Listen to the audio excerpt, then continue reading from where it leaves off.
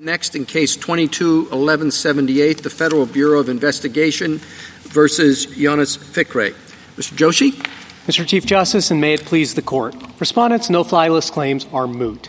He's not on the list. He hasn't been on the list in 8 years, and he won't be put back on the list in the future based on the currently available information. That makes it absolutely clear that his return to the list, for the same reasons he was put on it initially, can't reasonably be expected to recur.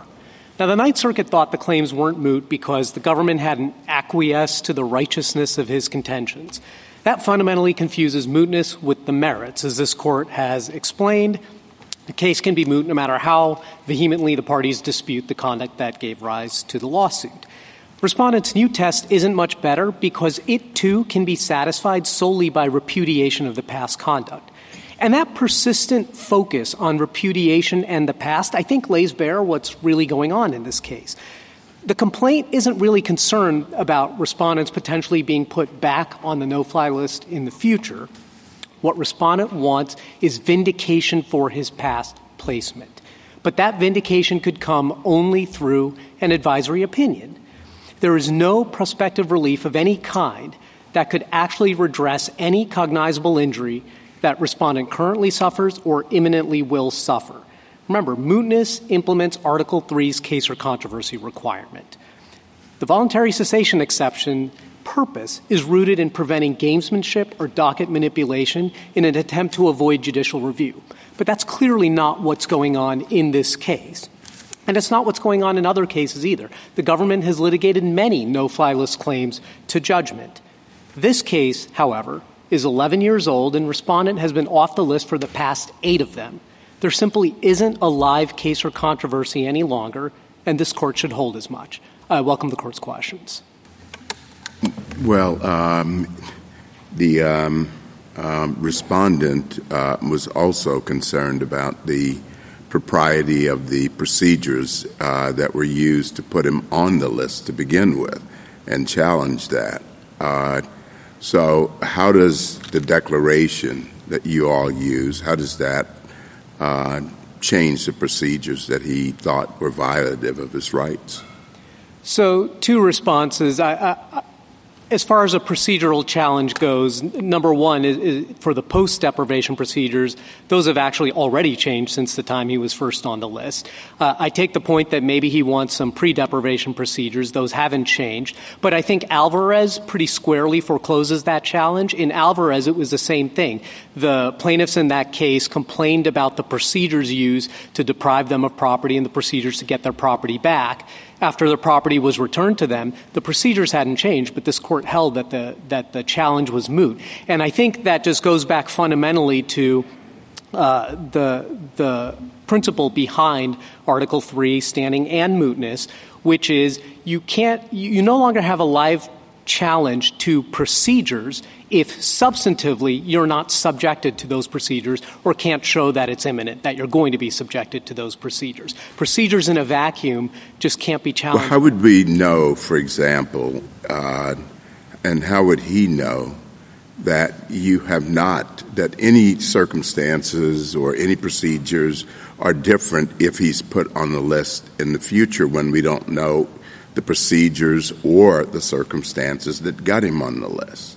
So let me take those 2 separately. With the procedures, again, I'll just say procedures in a vacuum you can't challenge unless you're substantively going to be subjected to them. Yeah, I understand that, but we know nothing.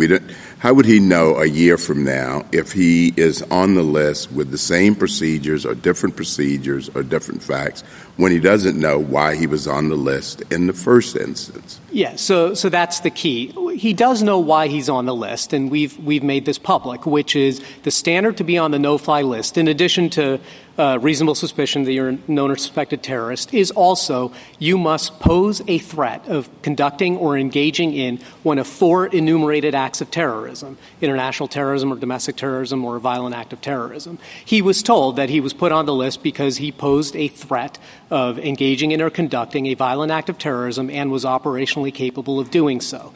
Now, I appreciate the fact that that the information on which that determination is based is classified and that we don't reveal that for obvious reasons. It's based on a totality of information at the time the decision is made. But that is the threshold determination. Only people who satisfy that. And so we know exactly what those criteria are. Can I give you a hypothetical? He does a fundraiser for his mosque. He has no idea that the mosque is under suspicion. You put him on the no-fly list. You now give him this declaration that says, we're not going to put you on the no-fly list for anything that's happened in the past. Tomorrow he holds another fundraiser for the same mosque. Can you put him back on the list under this declaration? So, again, I would want to know more about exactly... There's nothing more. You put him on because he did a fundraiser for this mosque. Will this declaration stop you tomorrow from putting him on the list for doing a fundraiser for that mosque? So I'll answer you directly, but I feel compelled to just fight the premise. All of the facts are the same. Just answer the question. No-fly list determinations are not made with respect to any particular event, conduct, anything. They are always based on a totality of information. So answer the question. Can you put him on the list for doing the fundraiser the next day for the same mosque? By hypothesis, if your suggestion is that somehow the fundraiser is to fund terrorism, I mean, I don't want to jump into a hypothetical that's the where... point, isn't it? Huh? That without a declaration that basically says, for this activity, whatever that might be, we're not going to put him on the fly list, then how is the case mooted? I don't think activity is the right unit of analysis. When you're trying to decide whether something is moot... Well, but the charge is terrorism activity, or the threat thereof, so it's all about activity. Yes, but it's based on a totality of information, and the standard poses a threat of conducting in or engaging one of 4 enumerated acts of terrorism. I don't think it's reasonable to expect that someone will engage in those acts, and what respondent has is a declaration saying, as of this date, or when you were taken off the list, you were taken off not as a matter of grace, not because we think you belong on the list, but we're just taking you off anyway, but was taken off because he did not satisfy the criteria. Well, Mr. Joshi, I'm sorry, finish your sentence. I do find this a very perplexing case because you have to show, in order to establish that the case is moot, that putting it in maybe simpler terms than we have used in our opinions, it's very unlikely or maybe very, very unlikely that he will again be put on the no-fly list. Do you agree with that? I think the language is reasonable expectation of recurrence. Well, it's a strange formulation where it says that you have to be absolutely certain that there's not a reasonable expectation. I don't really know how to put those two things together, but let's just say it's some degree of unlikelihood, okay? It's hard to tell how you can prove that without convince us of that, without our knowing why he was put on in the first place and why he was taken off. It's as you say, it's based on the totality of the circumstances. So there is the possibility that any additional relevant circumstance could be just the thing that tips the balance, and he could be put back on. So that's why I'm perplexed by your mootness argument. But I'm equally perplexed by the fact, because you have the burden of showing mootness, but the plaintiff has the burden of showing standing. So I'm not quite sure what good it would do the respondent, if we say, well, the case isn't moot because the government hasn't proven that it's very unlikely that you'll be put back on, but once you get back in district court, you're not going to be able to prove that you have standing for purposes of injunctive relief because your claim that you may be put back on is entirely speculative. So anyway, that's why I find it perplexing. I take the point. So let me try and address both pieces of that. First, as to the probability of recurrence or whatever. Yes, it is our burden. We agree with that. We acknowledge that. I guess what I would say is I would fall back on the fact that the standard is poses a threat of engaging in one of four enumerated acts of terrorism, that this is a U.S. person who's the plaintiff. And I would fall back on this Court's case law, such as Lyons, saying that for Article III purposes, it is unreasonable to expect a plaintiff to engage in illegal conduct again, and in the case of Lyons, even to simply be arrested by LAPD again. That was unreasonable to expect. If that's true for Article III purposes, I think you should be just as hesitant to expect a U.S. person to engage or to pose a threat of engaging in one of the four enumerated acts of terrorism. How can someone tell you that they're not going to engage in a terrorist activity if they don't know what terrorist activity it is that you claim they did? How can I reasonably be expected to say I'm not going to do X when I don't know what X is? Again, I don't think it's reasonable to expect anyone to pose a threat of engaging in international terrorism. I mean, Mr. Joshi, you're arguing the merits of the case. You obviously think that you have good reasons for putting people on the list, and on the other hand, the suit, the whole gravamen of the complaint, is that you were not using good reasons, and we can't decide the merits of the case. I think that Justice Sotomayor's hypothetical is an extremely important one because it really asks, what does this declaration commit you to? The declaration clearly says that you can't use any facts that you know of now. So any facts that have happened in the past cannot be used to relist Mr. Fikre. But the question that she's asking is, if he does the same kinds of things, if he meets with the same kinds of people, if he associates with the same kinds of organizations, can those same kinds of activities that put him on the list before put him on the list again? And I do think that you have to give a kind of yes or no answer to that question so that we can figure out what this declaration does and does not commit you to. Yeah. So if you want a yes or no answer, my answer is yes. Because guess what? Yes, yes, you can put him back on. Correct. For the same kinds of activities. For the same kinds of yes, because a repetition of conduct carries different significance from just initially engaging in it once and perhaps even renouncing it, right? A repetition carries a different significance. And that has to be true in the national security space. And again, I stress, it's never... So if the gravamen of his complaint is that you put him on the list for First Amendment protected activities. Let's say that's part of his complaint at any rate. That he associated with certain people or organizations. And that he stopped associating with those people or organizations and you took him off the list.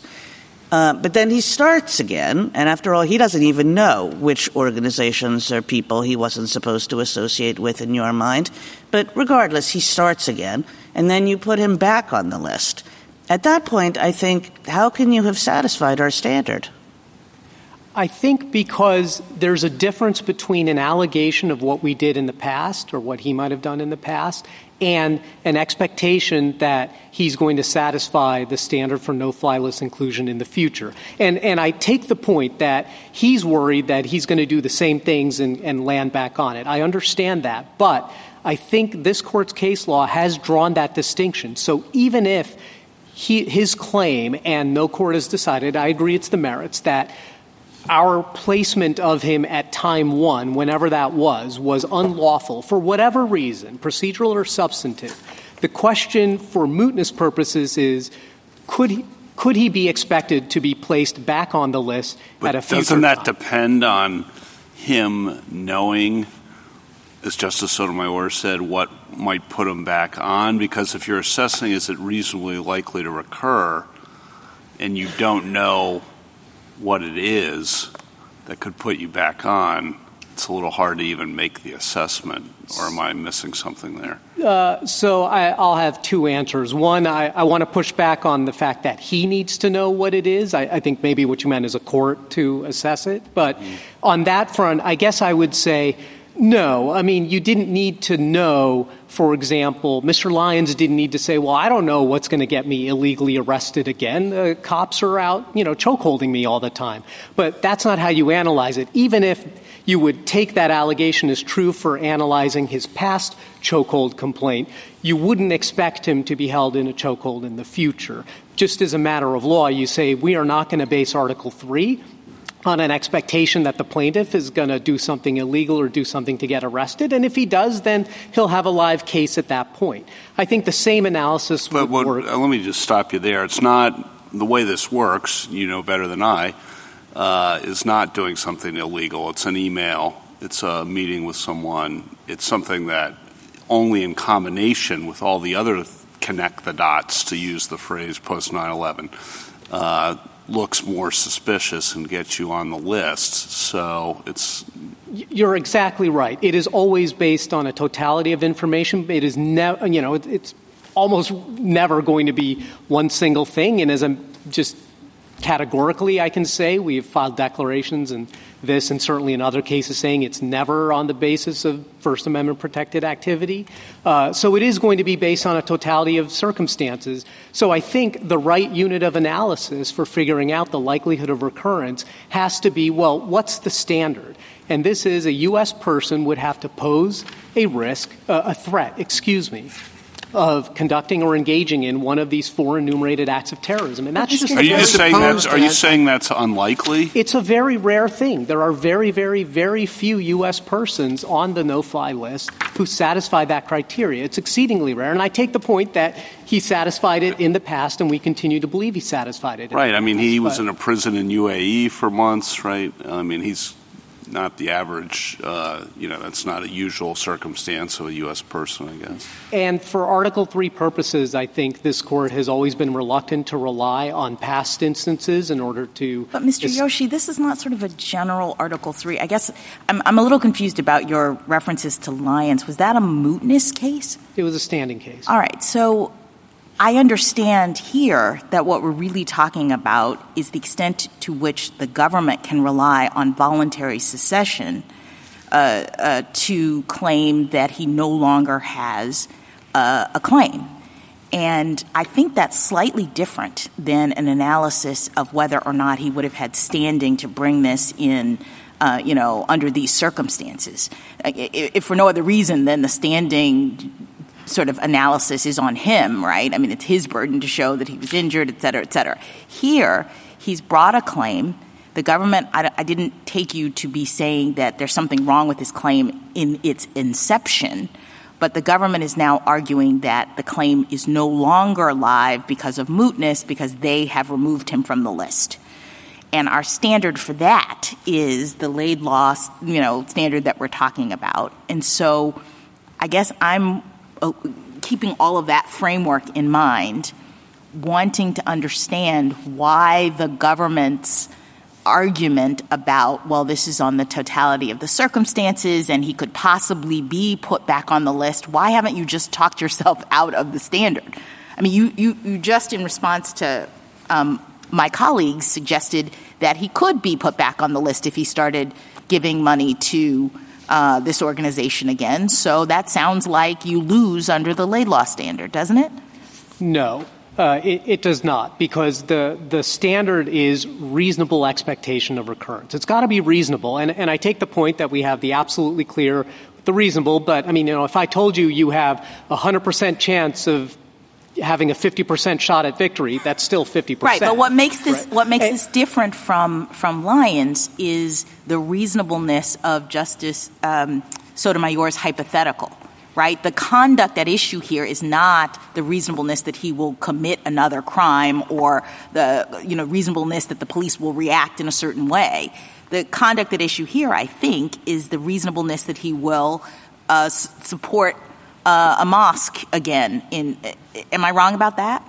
Yes, I would push back on that. Okay. The reasonableness is that he poses a threat of engaging in one of 4 enumerated acts of terrorism. But you previously assessed in her hypothetical that he did that when he gave money to a mosque or had a fundraiser to a mosque, right? And that's why I pushed back on the premise when she asked me that question, because it's never about doing any one thing. It's always a totality of circumstances, not even necessarily things that the individual, him or herself, says or does. I don't think that helps you very much. Let's say it's a totality of the circumstances. There are 5 circumstances. Then he stopped doing one of them.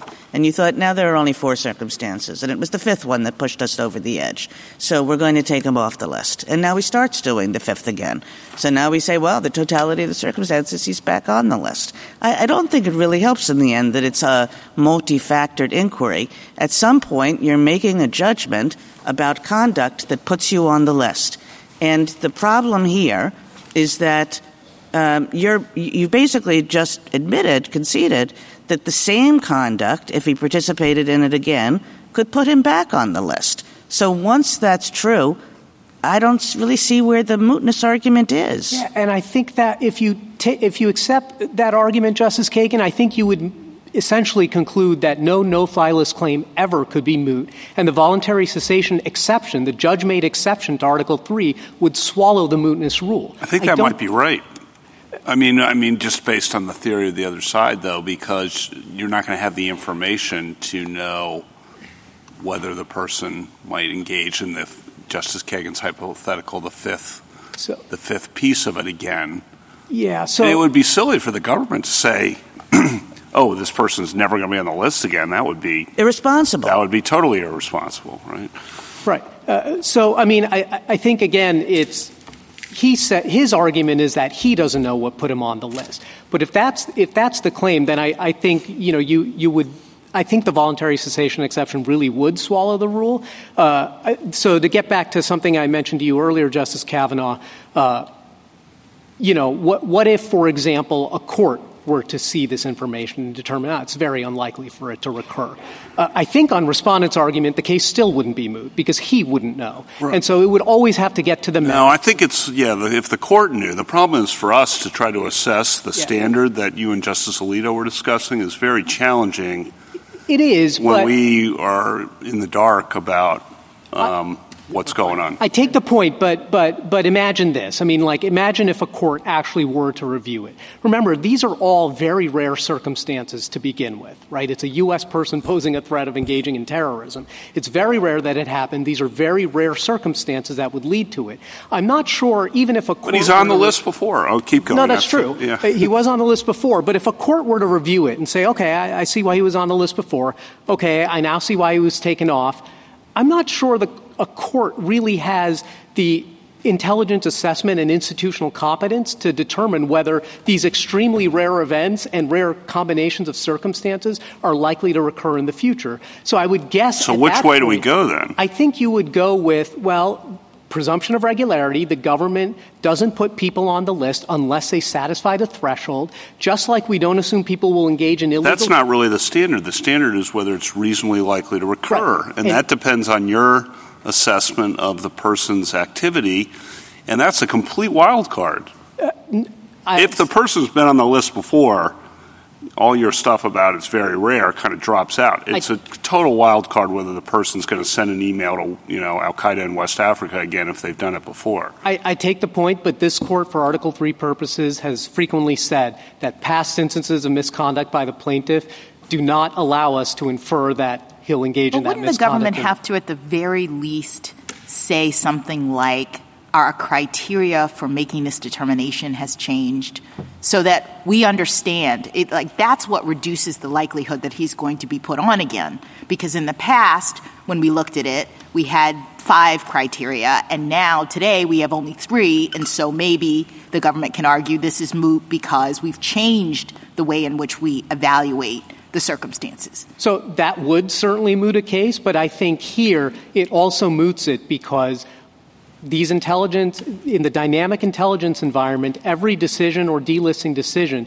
looks at the totality of circumstances at the point in time. And he was taken off not as a matter of grace. This isn't like the union fee return in Knox. It's not, it's not like the governor allowing the churches to get the playground funds in the So it's Trinity not case. The special individualized treatment. I was going to ask you about that. No, because he was taken off because he no longer posed a threat of engaging in one of those 4 acts of terrorism. He no longer satisfied the criteria. That was in 2016. It's now 2024. So to the extent there's a concern that he doesn't know what got him on the list, he doesn't know if he'll repeat the conduct, I think time has belied that contention. If it were some sort of innocuous act, presumably we would put him back. Would your argument be different if it were just a year after?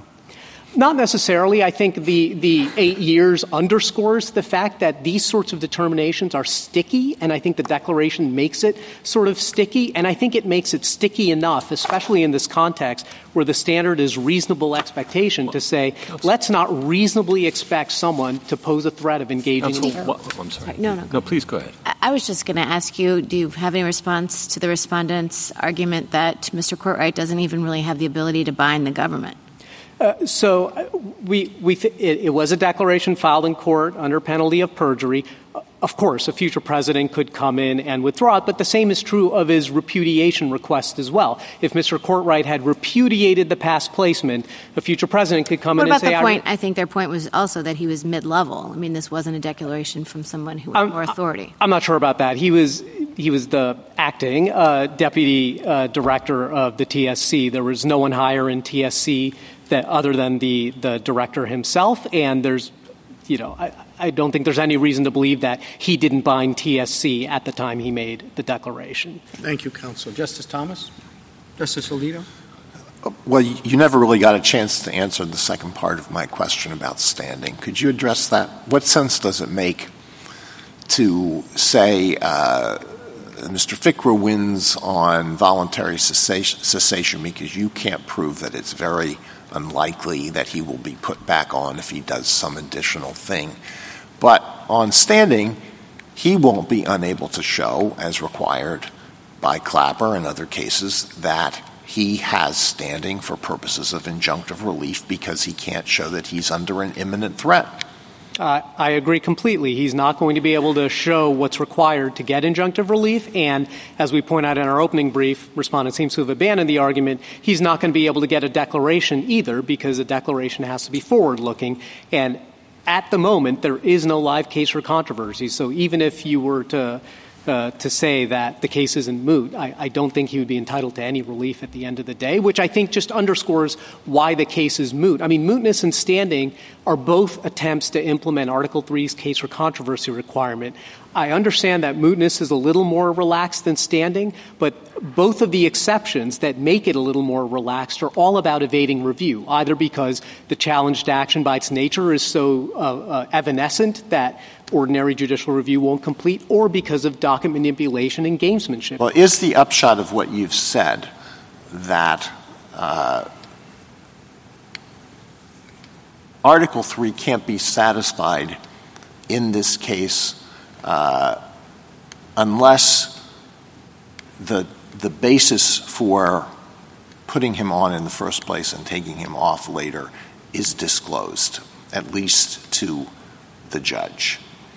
And so that's what this is all about. I'll ask your friend whether that's his understanding. Are we going to say that this sensitive information that you don't want to disclose has to be disclosed in any case in which somebody who has been on the no-fly list wants to contest that?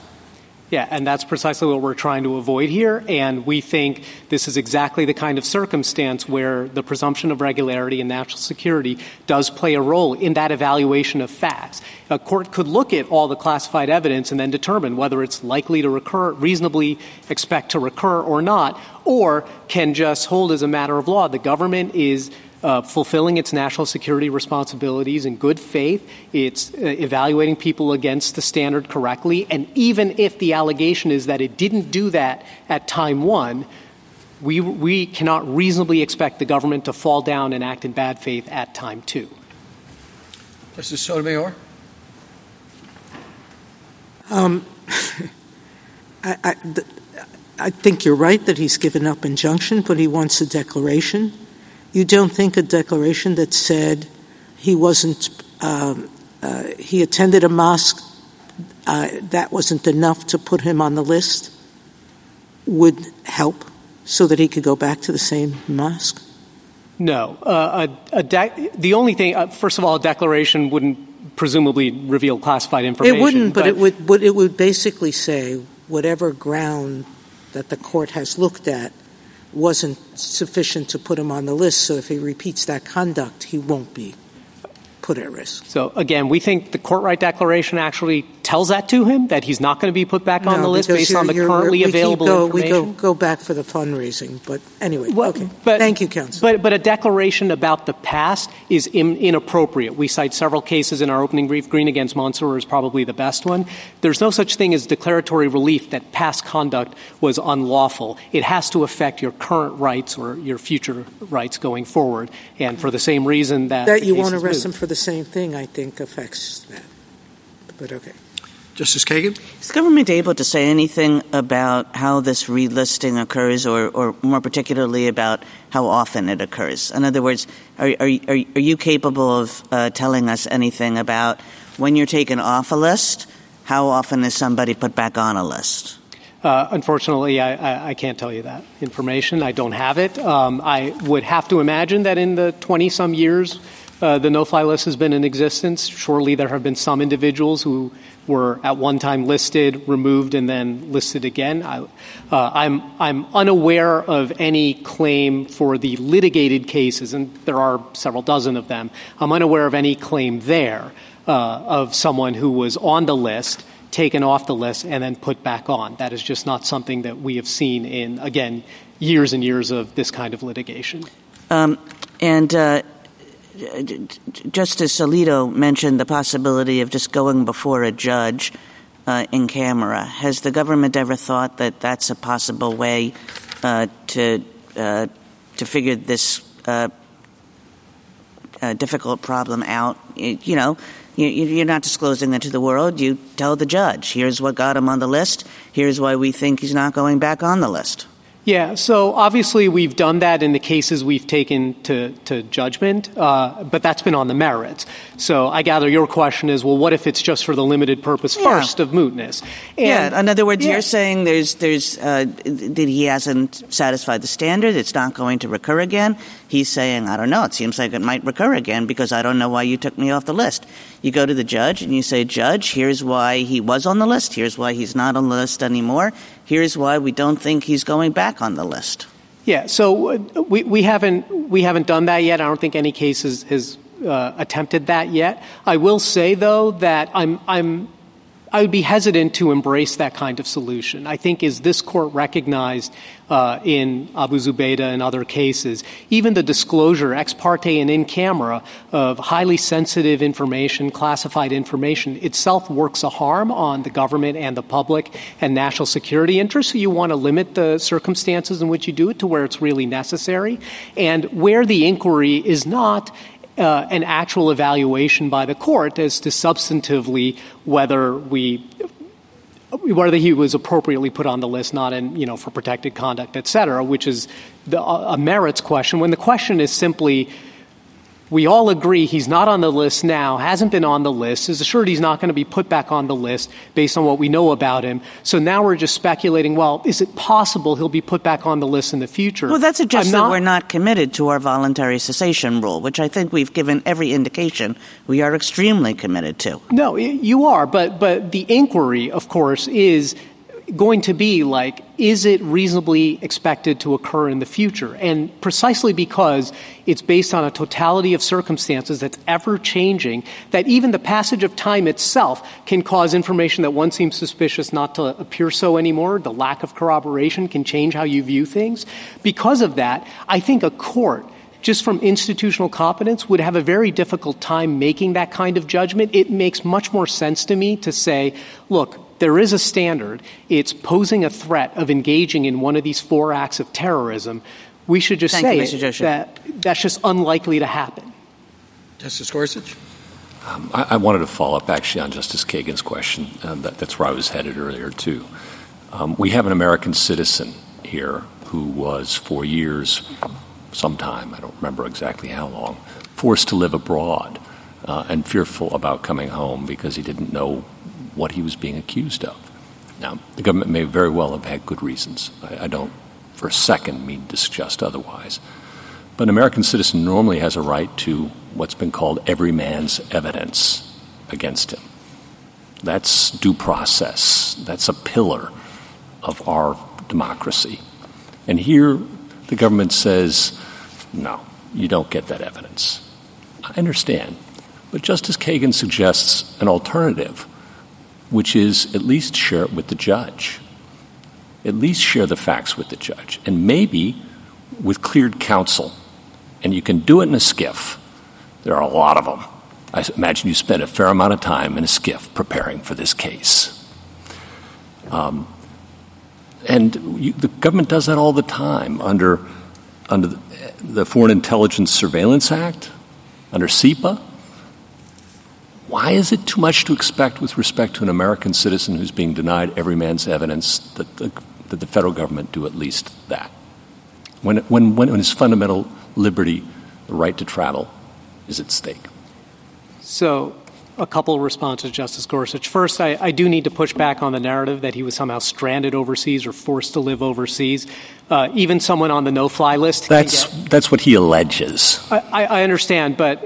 And we have to take that as true at this stage. But I just want to make it clear for the court that the reason he came back in 2015 is because even though he was on the no-fly list, is he had a one-time waiver.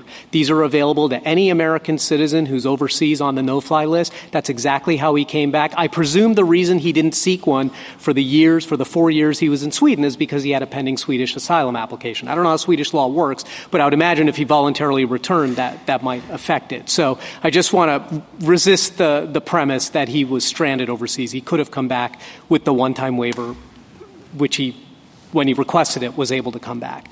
The second piece of your question is, I think the judge in this case, the district court in this case, sensibly realized that he's not on the list, and he's been assured he won't be put back on the list based on the currently available. I'm not asking available. about the district court, Judge. I'm asking the position of the executive branch.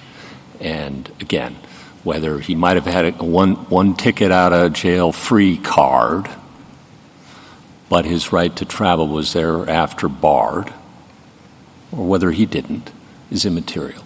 It's his right to travel, his right to every man's evidence.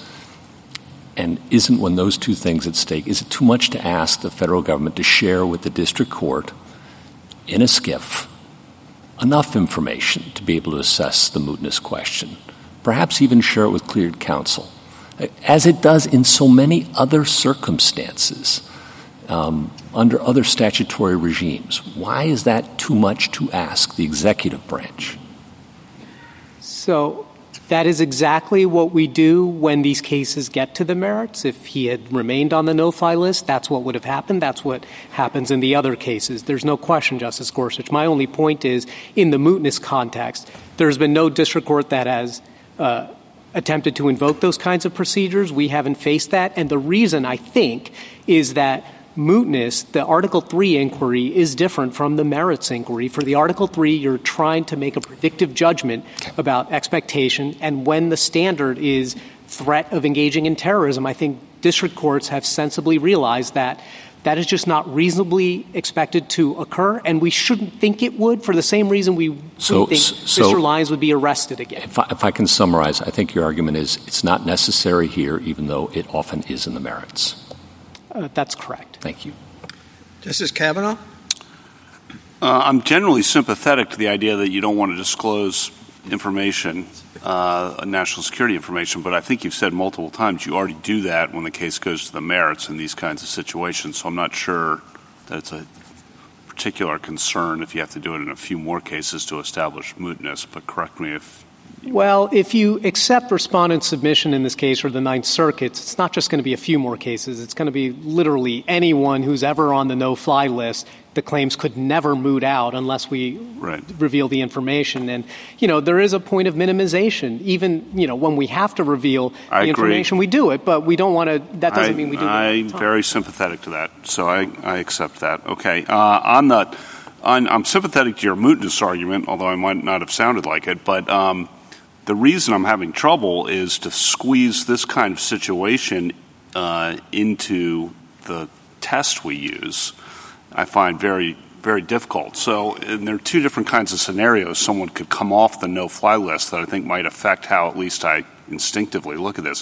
One would be we made a mistake. It was the wrong name. Person had the same name. This happens. And someone comes off the no-fly list because it was, you had nothing to do with anything, and your name was the same as someone who does. Okay? If you said that, then mootness seems like very easy to establish under the standard that we have. when it's this kind of, connecting the dots situation, it's much harder, I think, to squeeze it into reasonably expected to recur because we just have no idea. Yeah, so two responses to that. One, I think you hit the nail on the head with the dynamic nature of these things. It's not like, the churches either are or aren't entitled to a grant under the First Amendment. The union fees either are or aren't, chargeable under the First Amendment. Here, it's not static like that. It's not like if you're an individual, you either always belong on or always belong off the no-fly list. It's at the moment, do you pose a threat of engaging in terrorism? And an individual might pose that threat before 2016, not pose it since 2016, and, in 2050 might pose it again. Who knows? But you can never know that, right? And I think that you're right. That is a distinction here. And so then the second part of my answer is I think we need to remember that voluntary cessation is a judge-made exception to Article 3. We're always implementing Article 3. And I think, therefore, it's critical not to stray or become untethered from the purposes of the voluntary cessation doctrine and why this court developed it. It was to prevent gamesmanship and docket manipulation to avoid judicial review, post-certiorari maneuvers, other sorts of things. That's not what's going on in this case. We did not take him off the list in an attempt to evade judicial review, and I think that should be the touchstone for how you apply the reasonable expectation of recurrence, or whatever the language is for voluntary cessation. Don't untether it from the purposes for which the doctrine was developed. Because at all times, mootness should not stray so far from Article 3 that they become completely disconnected. And here, he's not on the list. He hasn't been on the list in 8 years. There just simply isn't a live case or controversy about his placement on the no-fly list any longer. And in the unlikely event he's put back on the no-fly list in the future, he can bring a challenge at that time. Thank you. Justice Barrett? Mr. Joshi, could you address the claim made by respondent and some of the amici that the government, in fact, is strategically mooting these cases by dismissing them? Yeah, we strongly disagree with that, and I don't think the evidence they cite actually supports the claim. I think the ACLU's brief is probably the most comprehensive on this front. But if you look at the ACLU's brief, what they say is, sometimes, I think it's about half or something like that, roughly, of these plaintiffs are removed from the no-fly list during the litigation.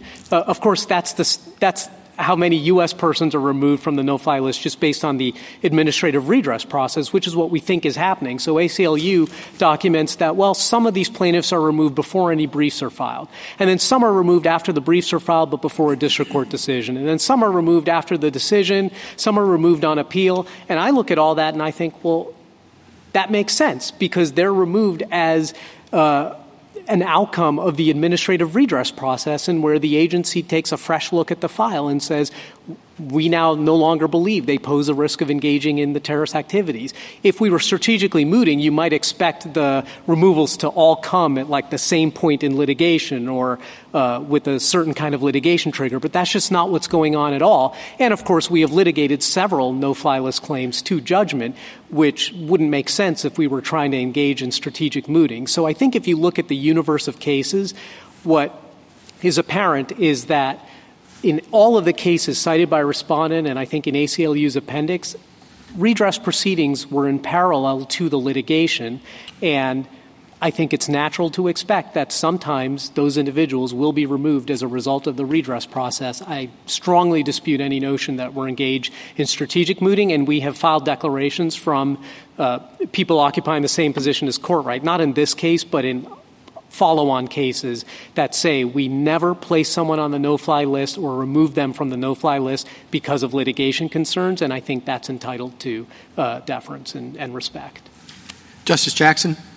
So I just want to be clear. Are you asking for a special mootness rule for the national security context? No. Are we doing some sort of a carve-out for national security? No, quite the opposite.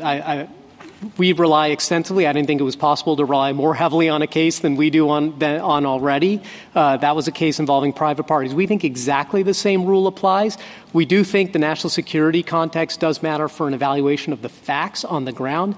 I think it's respondent who would have a heightened rule for government officials. But I guess you keep your argument in response to other people on the panel has been there's something about a threat of engaging in terrorism that is the thing that makes this situation one in which we can say with confidence that it won't reoccur. So that sounds to me like it's pivotal to your argument that the Laidlaw standard is satisfied because of the nature of what is going on in this case. Right. The standard is the same. It's the reasonable expectation of recurrence. So we are not asking for a different legal test in the national security context. My point is that where the thing that has to recur is that an individual poses a threat of engaging in one of 4 enumerated acts of terrorism, that a court should hold is just not likely to recur. But aren't you skipping over the government's assessment of whether or not that's happening and the basis upon which the government is making that assessment? So this is what I mean, right? The government you keep saying it's a totality of circumstances analysis, and I appreciate that. But according to the declaration and everything we understand, the government is making that assessment on the basis of certain criteria. Am I right about that? I've told you the criteria. No. I mean, even more than that, right? That there's a list, like you say in the declaration, I'm just trying to find it. It's on 118A. 118, thank you. In the declaration, that he was placed on the no-fly list in accordance with applicable policies and procedures. So there is some policy that the government looks at in each case when it's assessing on the totality of the circumstances whether or not a person qualifies, right? So the policies referred to there is the standard I just gave you. It's at that level of generality. A person can't make an argument that the government, in applying that standard, has used certain criteria that I'm challenging with respect to my application. No, I've given you the criteria for placement on the no-fly list. You also have to satisfy placement on the broader watch list, which is reasonable suspicion that you are, they call it a KST, a known or suspected terrorist. All right, so if a person wants to argue and their claim that they're bringing in their lawsuit is that the government was mistaken about its assessment that my conduct qualified under the standard that you have articulated, and then the government does not say, we've changed the way we looked at what you did before, we've changed the criteria that we use to assess it or anything. The government just says, okay, you're now off the list, and we think the case is moot as a result.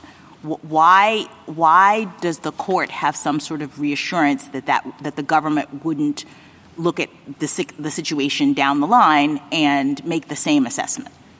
Because in this case, if it's as you just said, if I heard you right, then I agree. That would pose a much tougher case. But here we have 2 additional things. One, the court right declaration that we were just reading makes clear that he was removed from the list not just as a matter of grace or because we wanted to moot out the litigation, but he was removed from the list because he substantively didn't satisfy the criteria anymore.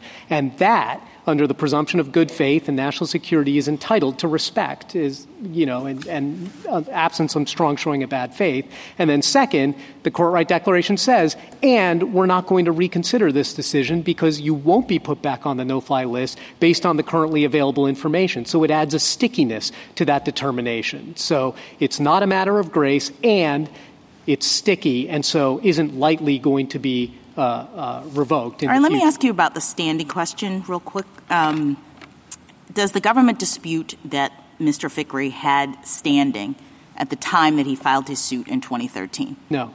All right, so he did, and don't we ordinarily assess standing at the time the person brings the lawsuit? If you have standing to file the lawsuit, then to the extent your circumstances change, we now move into the realm of evaluating it under mootness. Right? That's correct. But I'll point out that already, which was a case about mootness, did mention that, in these circumstances where the claim is no longer really live, that cases like Lyons and Article 3 apply with equal force, that a litigant cannot just rely on speculative injuries to keep the case alive. So mootness and standing should not be interpreted to be that different from each other because both are implementing Article 3's case or controversy requirement. And that's why, as I was mentioning to Justice Kavanaugh earlier, I think we shouldn't interpret the 2 exceptions to mootness that make it more flexible than standing, unmoored from the purposes for which those exceptions were developed, which was really evasion of judicial review, and in particular with voluntary cessation.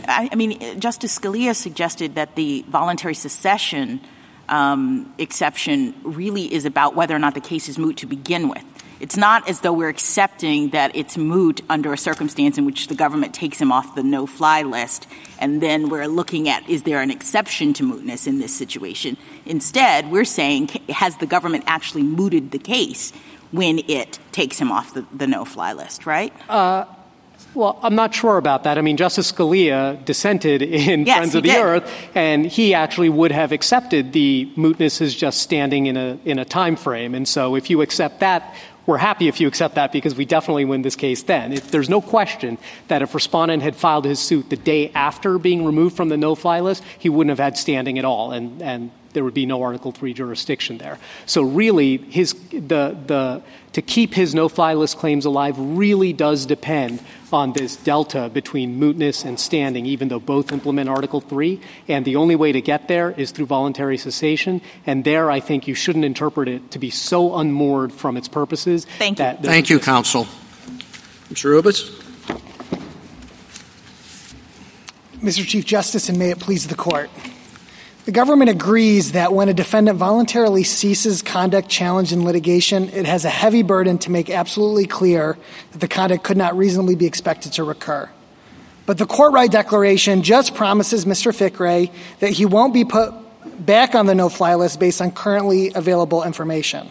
That's inadequate for three reasons. First, if our client was previously listed for attending the wrong mosque and attends that same mosque this year, the declaration would allow the government to relist him.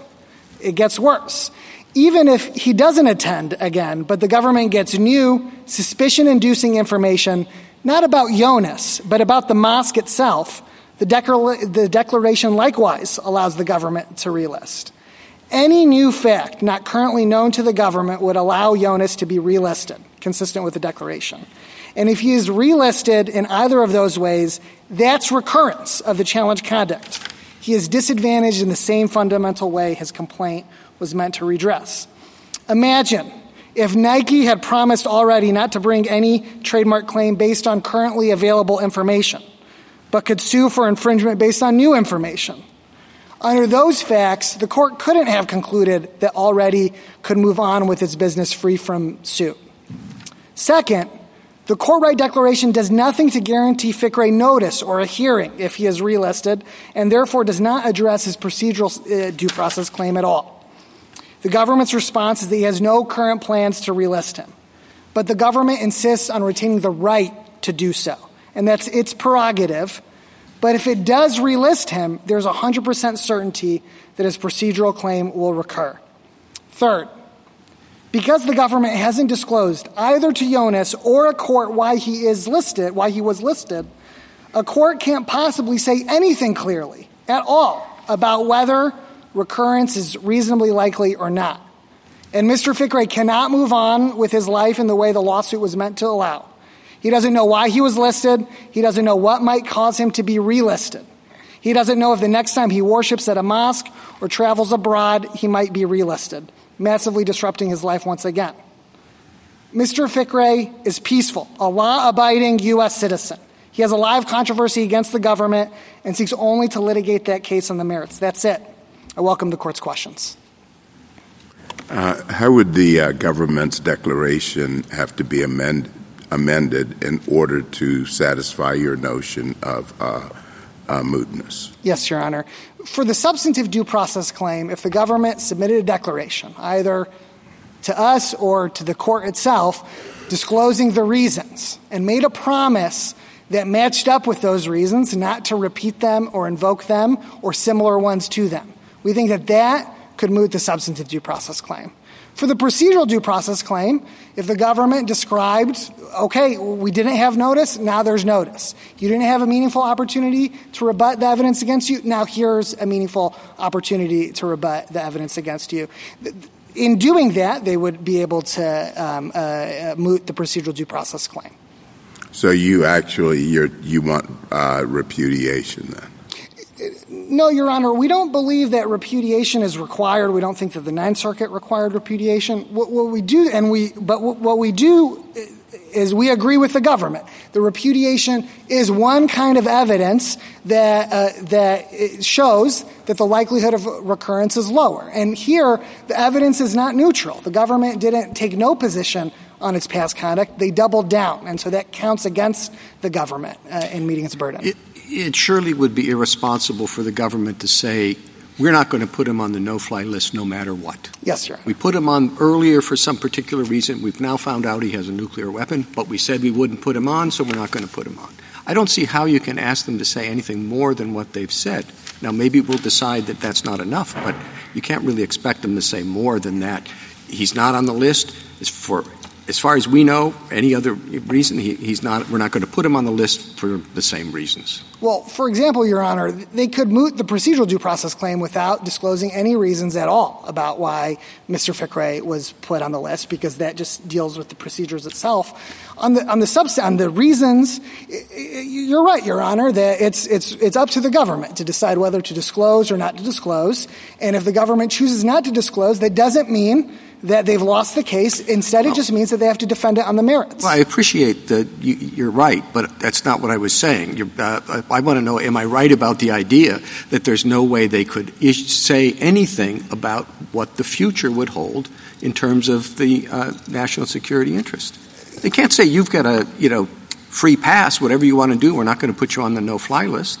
Of course not, Your Honor. And I think the government has made it easy by saying nothing at all about what it'll do in the future, but it could have made a limited promise. It could have said, we disclosed, we put him on the list for a mistake, and now we've addressed that mistake, and we think that this explanation shows that mistake is unlikely to recur. Or they said, we disclosed the reasons, we identified that they're illegal in X, Y, and Z manner. That's against our policy. So that's where I wonder if you're going back to the situation where you're insisting on a statement to the effect that they were wrong.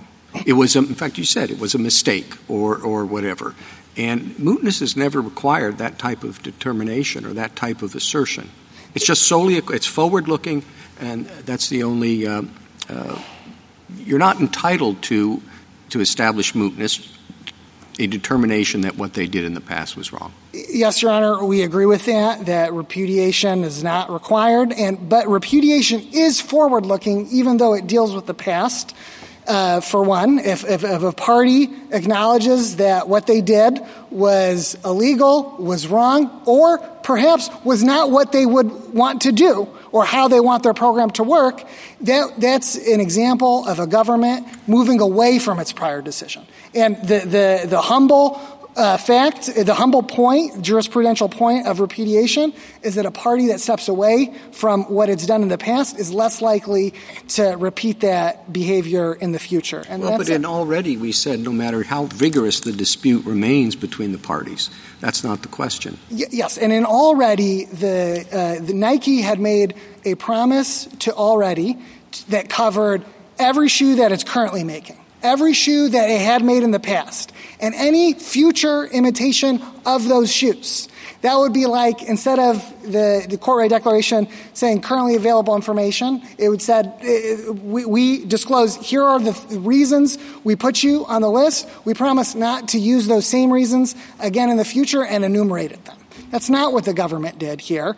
And because the government didn't take one step towards Your Honor's position, it simplifies this court's analysis. There's simply no repudiation. There's an embrace of their past conduct. Does that mean that if you're on the no-fly list, your case is never moot if the government was unwilling to say more than it said here?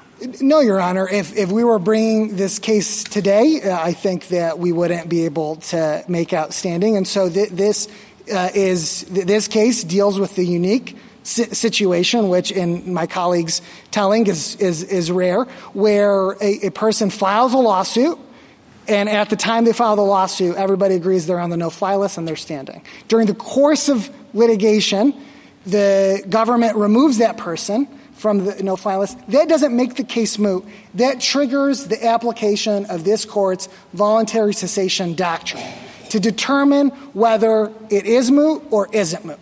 The application of the voluntary cessation doctrine is demanding. It assigns the government, it assigns the party moving for mootness the burden, and it uses this language over and over and over again, absolutely clear. And I think, Your Honor, that the failure to disclose the reasons for the listing short-circuits this Court's analysis of whether or not they've met their burden. And you said if it were filed today, there'd be no standing. Can you explain why you think that?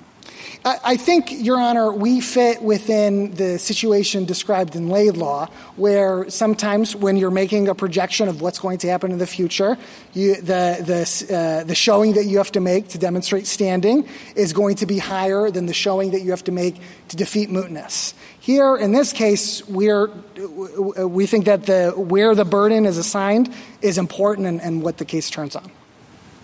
Isn't the answer also that there's just like no basic redressability from the standing standpoint at this point in time? So in other words, he's off the list now. If he showed up in court tomorrow, not on the list, initiating a lawsuit and asking to be taken off the no-fly list as one of his, right, or even perhaps a declaration that when he was previously on the no-fly list, that was a problem, I would think there would be a legitimate argument on the government's part that he had no standing to proceed. But what saves you in this case is that he actually initiated this when he did have standing, and the government concedes that. And so now the whole exercise becomes, under what circumstance can the government stop the case that was already in motion at the time that it was legitimately stop a case that was legitimately started pursuant to Article 3. It's on the government then to show that this is now moot as a result of something that they did. Yes, Your Honor. It is on the government, and here what underscores Your Honor's point is that Jonas Fikre he was living his law-abiding everyday life when the government put him on the no-fly list. He still doesn't know why he was put on the no-fly list. And so I think that is because the no-fly list operates under that cloak of secrecy, that creates a problem for them meeting their burden. Can I come back to the question of what might be said in a declaration that would be sufficient to show that it was sufficiently unlikely that he would be put back on the list, short of repudiation or a change of circumstances? Am I correct that your answer is that there must be a disclosure of the reasons why he was on it in the first place? For the substantive due process claim, yes, Your Honor. We think that a disclosure of some kind is the only way for establishing a baseline that the court can then compare a promise to. And suppose that's disclosed and you see, well, there was this combination of factors and the government inferred from that the standard was met. What kind of guarantee would that provide in the future that he would not be put back on if just one additional relevant factor were added? What would that achieve? Yeah, it would depend, Your Honor, on the reasons that were disclosed. And I know, Your Honor, that's a frustrating answer to have to provide, but it turns on the reasons because depending on what those reasons are, the court could reach a conclusion that recurrence is very likely because this is the normal and typical operation of the program. Perhaps the program allows for the consideration of unlawful reasons, or it was aberrational. There was some kind of exceptional circumstance that gave rise to his listing. And the effectiveness of the declaration would depend on the reasons disclosed. Well, what if there are no unlawful reasons? Is that central to your argument that there was an unlawful reason that he was put on for a reason that violates his free exercise right? At the voluntary cessation stage, Your Honor, it's just the challenge conduct. The court can defer its adjudication of the lawfulness of the procedures, the lawfulness of the reasons to the merits. Right now, yes, we challenge the reasons why they listed him, and we challenge the procedures why they listed him. You challenge the lawfulness of individual reasons, or you challenge the conclusion that the evidence that was available to the government was sufficient to satisfy the standard, which, or both? It could be both, Your Honor.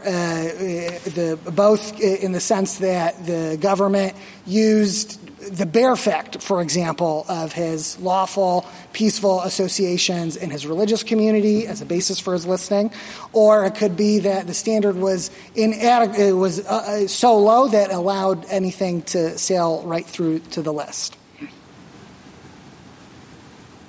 If we thought that the reasonable way to deal with this really quite difficult situation is for the government to do what it does on the merits part of the cases and go in and tell the judge in camera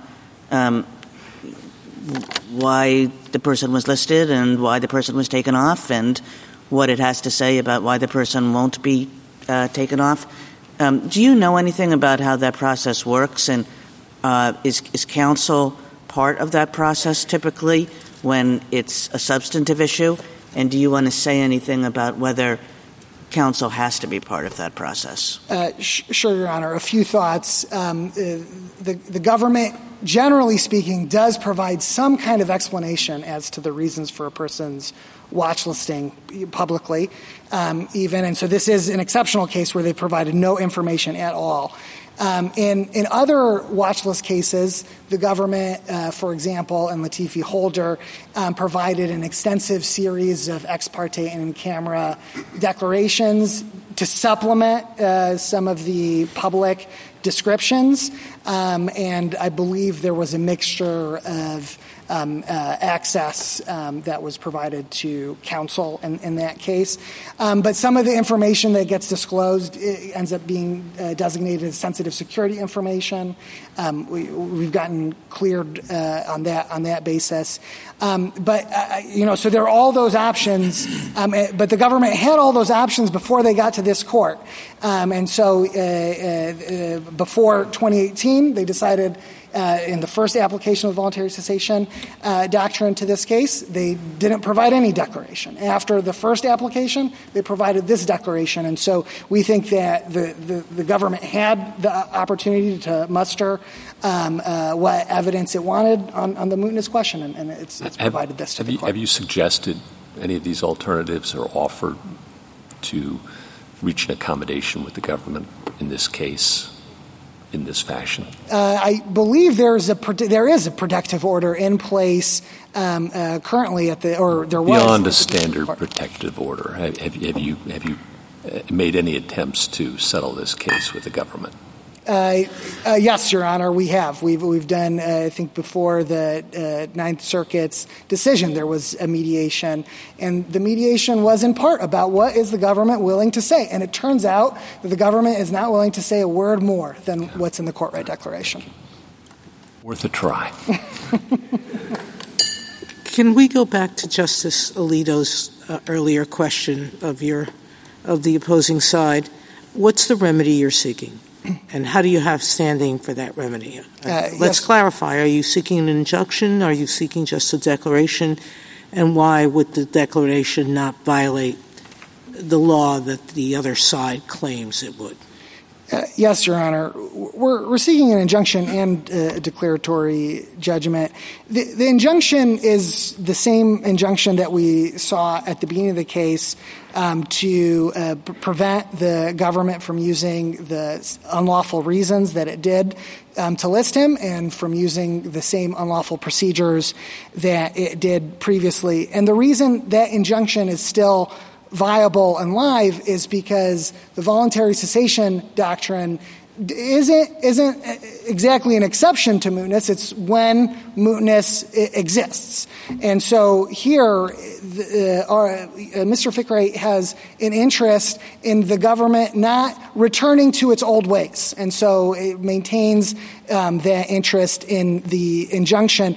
But there's even more concrete things. The government, by standing by its prior decision, indicates an interest in continuing to use his past no-fly list status in the future. among many of the things that the government is likely to consider about Jonas Fikre when it runs into him in the future is the fact that the government, for a period of 5 years, put him on the no-fly list. And so this court or another lower courts can order the government to not use his past no-fly list status for any particular purpose. Annotate the records. That's something that the government has been ordered to do by a court after the only no-fly list trial in this nation's history in Ibrahim v. DHS. The trial judge ordered the government to annotate the no-fly list records that still existed, expunge the ones that they could. And so we think that there's plenty for the court to do on the injunctive side. On the declaratory judgment, Jonas, the reason he brought this lawsuit was so that he could go about his everyday life, and that is what ran him into the no-fly list, a decision, a declaratory judgment, spelling out what the government's authorities are, what Jonas's rights should be, will have a meaning to him. I still don't understand exactly what you want. You wouldn't be satisfied simply with an injunction that says the government is enjoined from using evidence that would be in violation of the First Amendment. That wouldn't satisfy you, right? I don't think so, Your Honor. I think we would have to get very specific. All right. So suppose one of the reasons why he was put on was that he traveled to Sudan. And suppose the passage of time convinced the government that the fact that he traveled to Sudan at some point, I'm just speculating. This is not has anything to do with the real facts, but let's suppose that that's the case. The passage of time means that having traveled to Sudan in the future was no longer carried much probative weight, and therefore he didn't deserve to continue to be on the no-fly list. So what do you want? You want like an advisory opinion. If you go back to Sudan, you might get back on, or if you go to any other country about which there might be some suspicion. If you go to Turkmenistan, I'm looking at the whole list of countries that are on these various lists. If you go to Turkmenistan, maybe that'll put you over the top. Or if you go to Eritrea, what exactly could possibly be done? Yeah, I think it's a difficult, fact-intensive question about what injunction would be appropriate, but the injunction might be like a higher level of generality. Perhaps it's the government is required to make a showing of criminal conduct as part of a person's listing. So I think that there are possibilities. Well, that would be a huge change. That would be a change, and I'm just doing that. That'd be dramatic. And I'm just doing that as an illustrative change of something that the government could do that would not be specific to Jonas's fact. But the opposite is also true. The government could do something that's only specific to Jonas Fikre. For example, if the procedural safeguards that the court put in place, that the government put in place, were not generally applicable, but were only specific to Jonas Fikre, this court could look at those procedural safeguards and say, hey, before the government relists him, they're going to call this lawyer, and they're going to call, it's going to go to this committee, and they're going to make sure that the terms of the court right declaration are implemented. So there's a way for the government to do it specific to Jonas. There's a way for the government to do it program-wide. But you're not satisfied with just the court right declaration. That isn't going to do anything for you. I don't understand. Like, he would be entitled to an advisory opinion about, you're worried, and I understand it, that he might do this, that, or the other thing that he thinks is innocent, and that might put him over the top and get him back on the list. But you want you want to have him. He needs to have a number he can call up. I'm thinking of going to this particular mosque. If I do that, is that going to put me on the list? I just don't understand how you think this is going to work. Yes, Your Honor. I think that the only way to determine that would be to know the reasons why he was listed and to make sure that the government is not in a position to invoke those same unlawful reasons again. What if they're not unlawful reasons? So one of the reasons was that he was seen socializing with Mr. X, and Mr. X has terrorist associations. So now he wants to associate with Mr. Y or Mr. Z. It gets, Your Honor, it gets very fact-specific. But again, at a higher level of generality, can the government use Jonas's lawful, peaceful associations with others as a basis for his listing? That could be the government could take a position that it's not allowed to use the lawful, peaceful associations of Jonas, and that would solve Mr.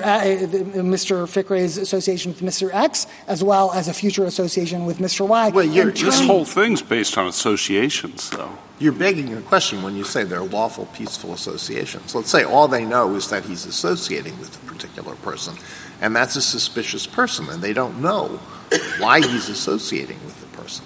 Yeah, and the question would you want them to be unable to rely on that?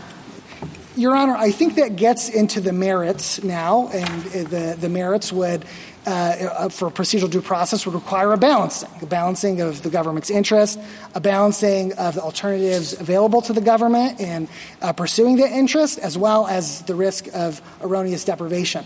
The stronger the reason that the government has for the deprivation, the lower the risk of erroneous deprivation is going to be. And so if the government has an overwhelming reason to put Jonas on the no-fly list, like as the hypotheticals suggest, that's going to be enough to get the government where it wants to go. And from our standpoint, just in terms of how we're supposed to be looking at this, at least as I thought, aren't we isolating the merits by essentially assuming for the purpose of the determination of either standing or mootness that you're right on the merits, that the government has engaged in unlawful conduct here with respect to how they put your client on the list or whatever, and the question is separately whether or not this is moot or whether or not. So it's not – I didn't understand that we were to be concerned about whether you're right on the merits of your argument. For the purpose of this, we say you are, and then we evaluate mootness and standing in light of that. I think that's right, Your Honor, and our vernacular is the challenged conduct to communicate Your Honor's point that at the voluntary cessation stage, we're just trying to see if the government has done something so that the challenged conduct is not likely to recur, and the merits questions are reserved for. Well, I do understand that. The reason why I was going into those questions was because I wanted to know what, if anything, the government could put in a declaration that would satisfy you. That's the reason why I went into it. Yes, Your Honor. You think that's wrong? Well, I think that there are things that the government could put in its declaration. It could put a description of the notice, the opportunity to be heard in the declaration. It could disclose the reasons and make a promise that matches those reasons.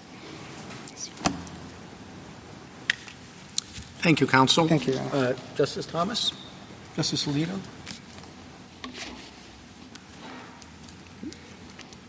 Justice Jackson? Thank you very much. Rebuttal, counsel?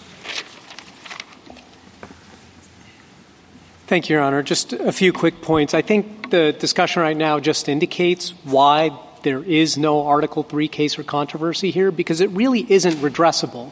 I mean, I heard my friend agree that if he brought the suit today, or even a day after, I presumed, being taken off the list, there would be no standing. And if that's true, I don't think you should interpret mootness as being so disconnected from standing that we could find mootness here, even though he's not on the list hasn't been on it in 8 years, and is guaranteed that that decision to remove him is sort of sticky, that it won't be revisited and he won't be put back on unless there's some new information that warrants that course of action.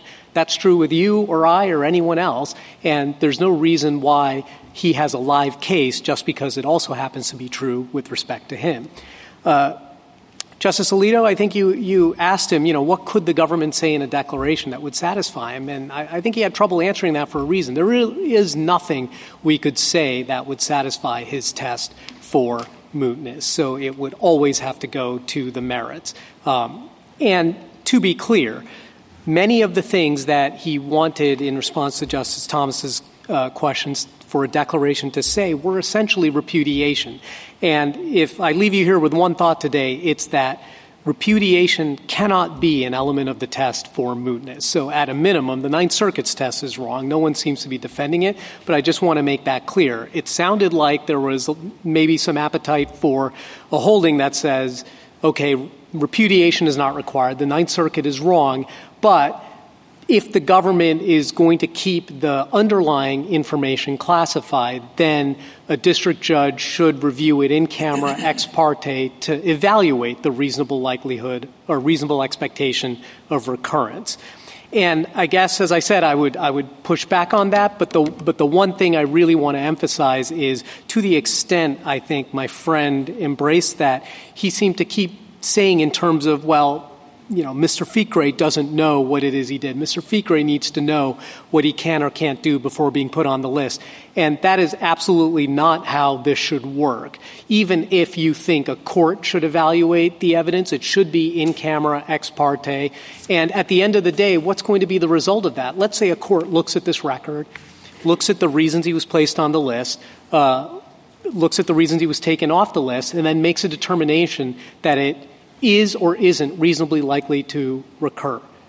What is the court going to say? He's not going to give respondent any information about what that classified information is. And so respondent's going to be in exactly the same position as if this court just recognizes that in this context, the standard for listing is so unusual, which is a U.S. citizen posing a threat of engaging in one of 4 enumerated terrorist activities, that just as the court in Lyons was unwilling for Article 3 purposes to expect the plaintiff even to be arrested again, so too should it not reasonably expect a citizen to pose a threat of engaging in terrorist activities, and then just say what I think should be obvious from common sense, which is there is no case or controversy here any longer. There is no injunctive or declaratory relief that could be issued that would solve any injury he currently or imminently will suffer, and call this case what it is, moot. Thank you, counsel. The case is submitted.